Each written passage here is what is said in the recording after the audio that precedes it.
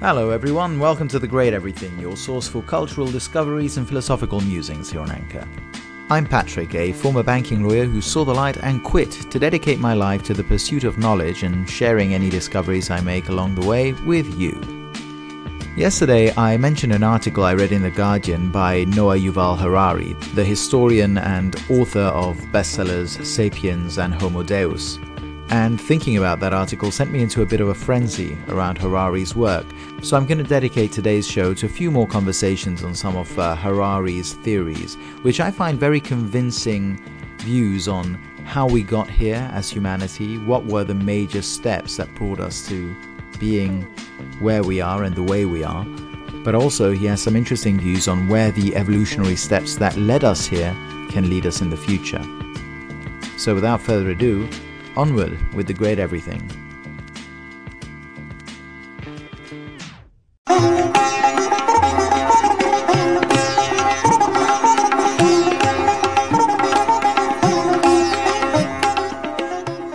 Are we actually better off today than we were thousands of years ago? For hundreds of years, there's been a debate between two conceptions of the state. On the one hand, you have Rousseau, with his ideal of the noble savage, living in peace until civilization came along and corrupted his nature. And then of course you have Hobbes, who thought that before the rise of civilization, our lives were poor, nasty, brutish and short. Yet, no matter where you stand on this issue, you'll probably agree that compared to our ancestors, we enjoy a great deal of security and comfort. Much of our current prosperity wouldn't have been possible without the agricultural revolution, when we left behind our foraging ways and we learned to cultivate wheat and rice, and we began to come together in permanent settlements, usually along some riverbank somewhere. Because of this, we tend to think of the agricultural revolution as a major step towards our current standards of living. But historian Yuval Harari has an alternative view. When we began to settle down, we traded a varied, balanced lifestyle with, effectively slavery. For instance, agrarian settlements led to much harder work for your average human being. The hunter-gatherers would only work whenever they needed to, whereas an average farmer would work anything from 50 hours a week upwards, for little or no profit, because settlements led to more complex societies, which in turn lead to more complex hierarchies, and hierarchies eventually lead to exploitation.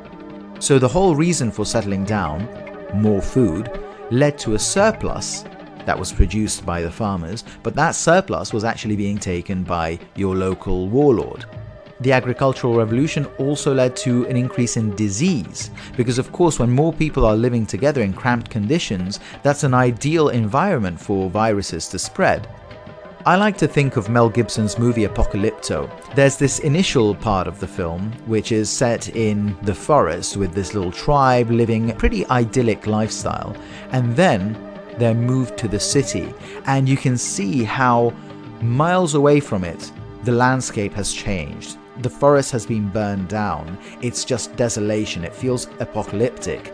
And the closer they get to the city, the more it's disgusting. You see dead animals in the middle of the road, mud, blood, people coughing. It really helps convey this idea that in early times, cities were actually horrible places to live.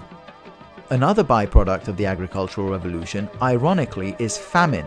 Although we're working to create all this surplus, we became over-dependent on very few food sources like wheat, as opposed to our previous condition as hunter-gatherers, where if something dried up, we would just go and find a different source of food. We'd eat meat. If there was no meat, we'd eat fruits. If there were no fruits, we'd fish.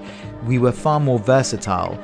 But when you're over-dependent on a single source of food, you're at the mercy of climate, of drought, of a bad harvest, so that anything that adversely affects your major food source can cripple your economy. Another thing is, of course, in times of plenty, we'd have these bulging food stores, which would then encourage thievery, which then brought in the requirement for walls and armed guards, with all that entailed. And finally, a higher child mortality.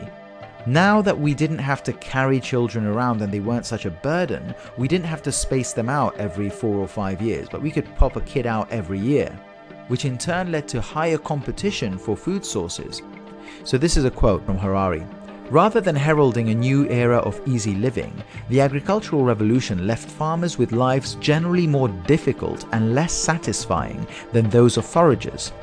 Hunter-gatherers spent their time in more stimulating and varied ways and were less in danger of starvation and disease.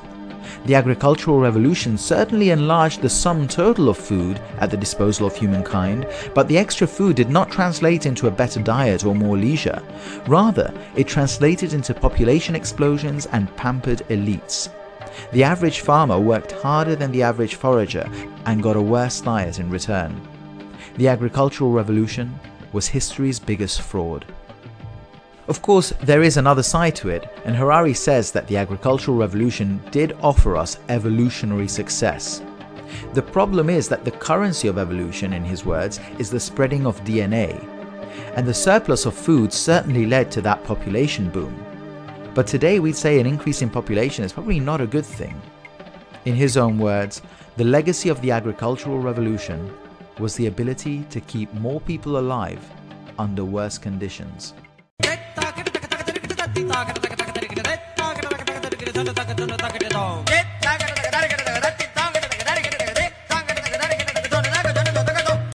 Hey Patrick, quick minute on this whole AI and VR thing. So I don't dislike Yuval, even though I'm part of the contrarian class, and I'm supposed to hate everyone. I think he's a good thinker, and what he's saying might happen in hundreds of years, but it's not going to happen anytime soon, because the only way stuff like that can happen is if you're in a post-scarcity economy, and we're actually getting into more of a scarcity economy, right? We've got a protein crisis coming up, we've got a water crisis coming up, we've got a computational power crisis coming up, we've got power crises coming up. So I see AI as being a tool to empower people who were previously uneducated or unproductive to become more productive, and then the technology helps them to be able to produce all the stuff that's going to be scarce in the next sort of 50 years. And then if we survive the crisis, the coming crisis, then maybe what Mr. Yuval is saying, then that can happen. Then we can have a useless class. But next sort of 50 to 100 years, yeah, no. Corretto. Hey, how's it going? Thanks for the call in. So I think you make some really interesting points, and from where I'm standing, they're quite convincing too. So I've got a few questions for you, because this really isn't my area of expertise, by which I mean, science and tech, the future generally, not my forte. I'm much better at looking backwards, sadly. But anyway, I got some questions. These upcoming crises that you mentioned, now I was under the impression that at least some of them were being rather successfully tackled. So, for instance, the protein crisis you mentioned. So, some time ago, I visited a insect plant in Toulouse. It was a factory that raised grillons, which is grasshoppers, and I think they're wheat worms in English, vers de farine. And, I tried it all, it was fine. And from what I understand, this is a highly sustainable source of protein that is becoming ever more popularized in the West. These guys were really quite successful. They were selling their products to high-end restaurants, 2-3 Michelin-star restaurants, which is actually where I heard of them. I went to one of these in Nice once called Aphrodite, and I had their experimental menu, which was all based on insects, and it was delicious. But also startup companies, like a company here in London that produces energy bars made out of insect dust. They sort of grind up the grasshoppers and they make energy bars and brownies out of them. So how do you think that this highly sustainable source of protein and its growing popularization in Western culture, plural, will impact the protein crisis you mentioned? On the water crisis, I actually have a bit more knowledge because I grew up in a place that is heavily affected by drought every year. So every year there would be many weeks, usually in the summer, of course, where we simply wouldn't have any water, no running water at home, and it didn't matter how rich you were or how poor, you would be affected by this, and everyone at some point had to gather their buckets and go queue up at the water fountain somewhere in the middle of the road to get water to be able to bring home and wash their dishes or their asses or whatever else needed washing. So towards the end of my stay there, these desalinators used to be more popular, and at the time it was quite expensive technology. They were basically big trucks that would be by the sea, suck up the seawater and extract the salt and make the water drinkable.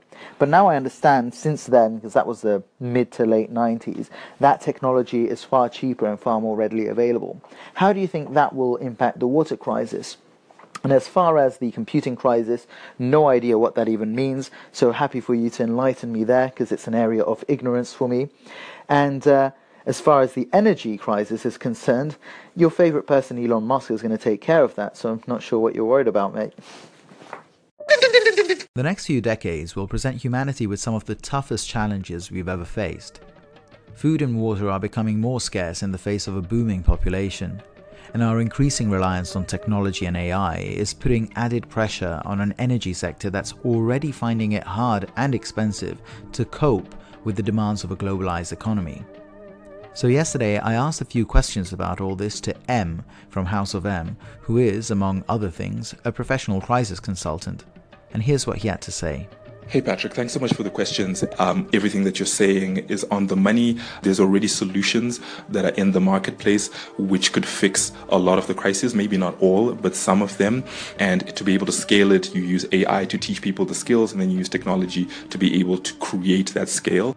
We discussed the so-called protein crisis, and I queried whether edible insects, which are a highly sustainable source of protein and which are becoming more popular in the West, could help tackle the problem. I grew up in Southern Africa, so grubs and grasshoppers and whatever aren't terrible for me, but the typical Western person probably still finds them kind of disgusting. So it's purely a branding thing. So yeah, you put it in a fancy restaurant, you ground it up into a yummy brownie, or you get some Kardashians to eat some fucking grasshoppers on TV, done. Right? That's a simple one for the Western world. But your challenge is places like the Islamic world, where there's a debate around whether insects are halal or haram. And in those places, if you get huge resistance from a religious point of view that insects cannot be eaten, then what needs to happen is that you need to layer your protein. So you need to use whatever fucking waste that you're taking from the animals themselves, feed it to the bugs, and then feed the bugs to your animals, to your chickens or whatever, your cows and that sort of thing. So you become more efficient around how you produce the protein that people are used to, because you can't rebrand it in the non-Western world. Re the water crisis, I mentioned my upbringing in Sicily, where every year we suffered drought and we used expensive desalinating technology to extract drinking water from the sea.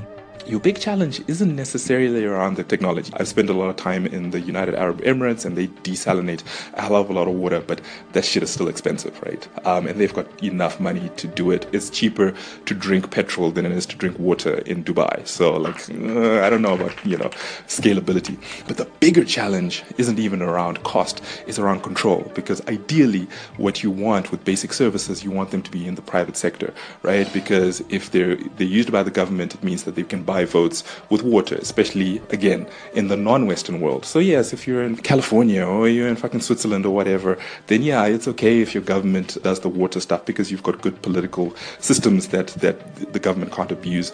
But in some parts of the world where the government controls the water, and you don't want that. You want it in the private hands, but then the moment you give it to the private companies, you start forming cartels and shit. So the water crisis is the challenge, right? How are you going to fix that control? And I don't know if AI can fix that.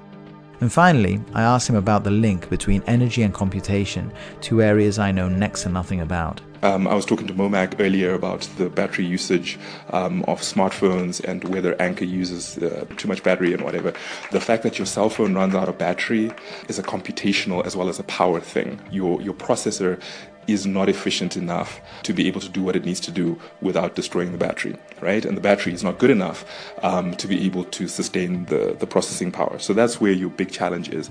So if it's happening on a small scale in terms of your phone, imagine what's happening in server farms and that sort of stuff. Do you have enough power to run those things, to do all that cool stuff, like run the fucking AI? We don't have that, right? We need smarter people to be able to create better processes, and we also need ways to produce energy. And it's not going going to be stupid shit like solar energy because that's too expensive, too inefficient. It's not going to be wind energy because that's even more inefficient, even more expensive. It might be nuclear if people become, less worried about that sort of stuff. It could be that whole putting turbines in the water thing, but the maintenance cost on that shit is astronomical, or it has to be something else. But in terms of the way we make electricity right now, it's fucking expensive to do it. And in the way that we make computer chips right now, it's just not efficient enough. And it's going to get worse and worse as the processors in our phones and our computers and in our cars become more efficient. So that one is also a question mark in terms of how do you balance that demand for power.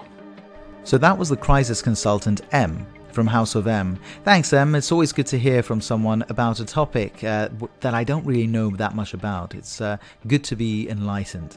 So thanks for your input, and I'm sure people will find something of value in that.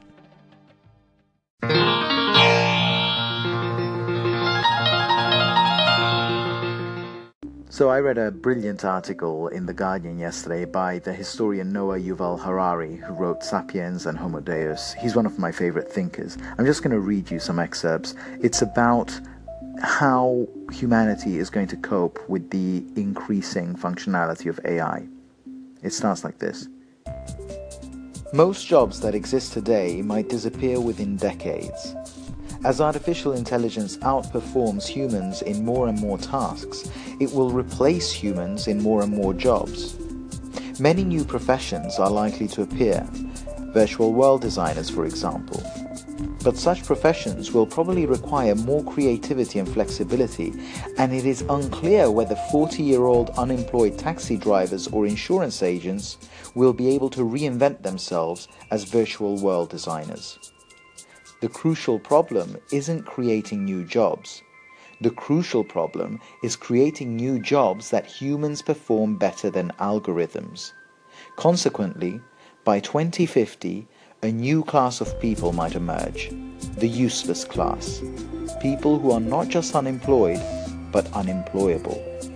Given that such technology would also aid the rise of universal basic income, the real problem will then be to keep the masses occupied and content. People must engage in purposeful activities or they go crazy. So what will the useless class do all day? One answer might be computer games.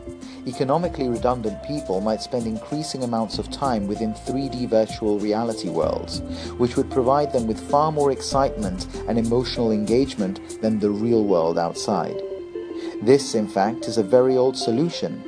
For thousands of years, billions of people have found meaning in playing virtual reality games. In the past, we have called these virtual reality games religions. That's a big part of Harari's general worldview, that religions are just an old form of virtual reality because they're not grounded in observable reality or natural laws, but they kind of overlay reality with all their rules and rituals. They are something that we buy into, a shared fiction like currency or limited liability companies. But putting that aside, do you think that solution, the solution of having us all on universal basic income, with our basic needs provided for, and just hooked up to some entertainment that we consume or some video game for the rest of our lives, is enough to provide meaning? Harari clearly thinks so, but what do you think? This is an important one to think because I think it will be our reality, no pun intended, in the very foreseeable future. We're talking about human evolution, and historian Yuval Harari's thesis that the agricultural revolution, the time when around 10,000 BC we decided to abandon our hunter-gatherer ways to settle in permanent villages and cultivate wheat and other cereals, was actually a fraud perpetrated against humanity, because although it led to a population boom via an increase in food sources, it also led to a radical decrease in our quality of living. Now, why is this? Because Harari says that the currency of evolution is replication of DNA, which means that a species' success from the evolutionary point of view is measured in the number of people or individuals within that species that are around. It's not about quality of life, it's about quantity.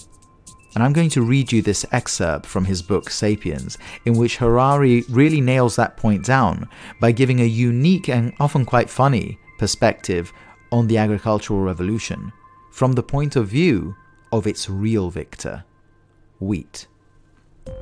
The agricultural revolution was history's biggest fraud. Who was responsible? Neither kings, nor priests, nor merchants. The culprits were a handful of plant species, including wheat, rice, and potatoes. These plants domesticated Homo sapiens, rather than vice versa. Think for a moment about the agricultural revolution from the viewpoint of wheat. 10,000 years ago, wheat was just a wild grass, one of many, confined to a small range in the Middle East. Suddenly, within just a few short millennia, it was growing all over the world.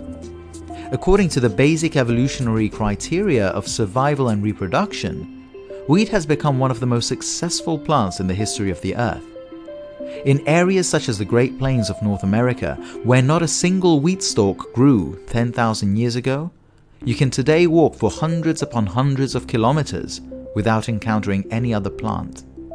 Worldwide, wheat covers about 2.25 million square kilometers of the globe's surface, almost 10 times the size of Britain. How did this grass turn from insignificant to ubiquitous? Wheat did it by manipulating Homo sapiens to its advantage. This ape had been living a fairly comfortable life, hunting and gathering until about 10,000 years ago, but then began to invest more and more effort in cultivating wheat. Within a couple of millennia, humans in many parts of the world were doing little from dawn to dusk other than taking care of wheat plants. It wasn't easy. Wheat demanded a lot of it. Wheat didn't like rocks and pebbles, so sapiens broke their backs clearing fields. Wheat didn't like sharing its space, water and nutrients with other plants, so men and women labored long days weeding under the scorching sun. Wheat got sick, so sapiens had to keep a watch out for worms and blight. Wheat was attacked by rabbits and locust swarms, so the farmers built fences and stood guard over the fields. Wheat was thirsty, so humans dug irrigation canals or lugged heavy buckets from the well to water it. Sapiens even collected animal feces to nourish the ground in which wheat grew. The body of Homo sapiens had not evolved for such tasks. It was adapted to climbing apple trees and running after gazelles, not to clearing rocks and carrying water buckets. Human spines, knees, necks and arches paid the price. Studies of ancient skeletons indicate that the transition to agriculture brought about a plethora of ailments such as slipped discs, arthritis and hernias. Moreover, the new agricultural tasks demanded so much time that people were forced to settle permanently next to their wheat fields. This completely changed their way of life. We did not domesticate wheat. It domesticated us. The word domesticate comes from the Latin domus, which means house. Who's the one living in a house? Not the wheat. It's the sapiens.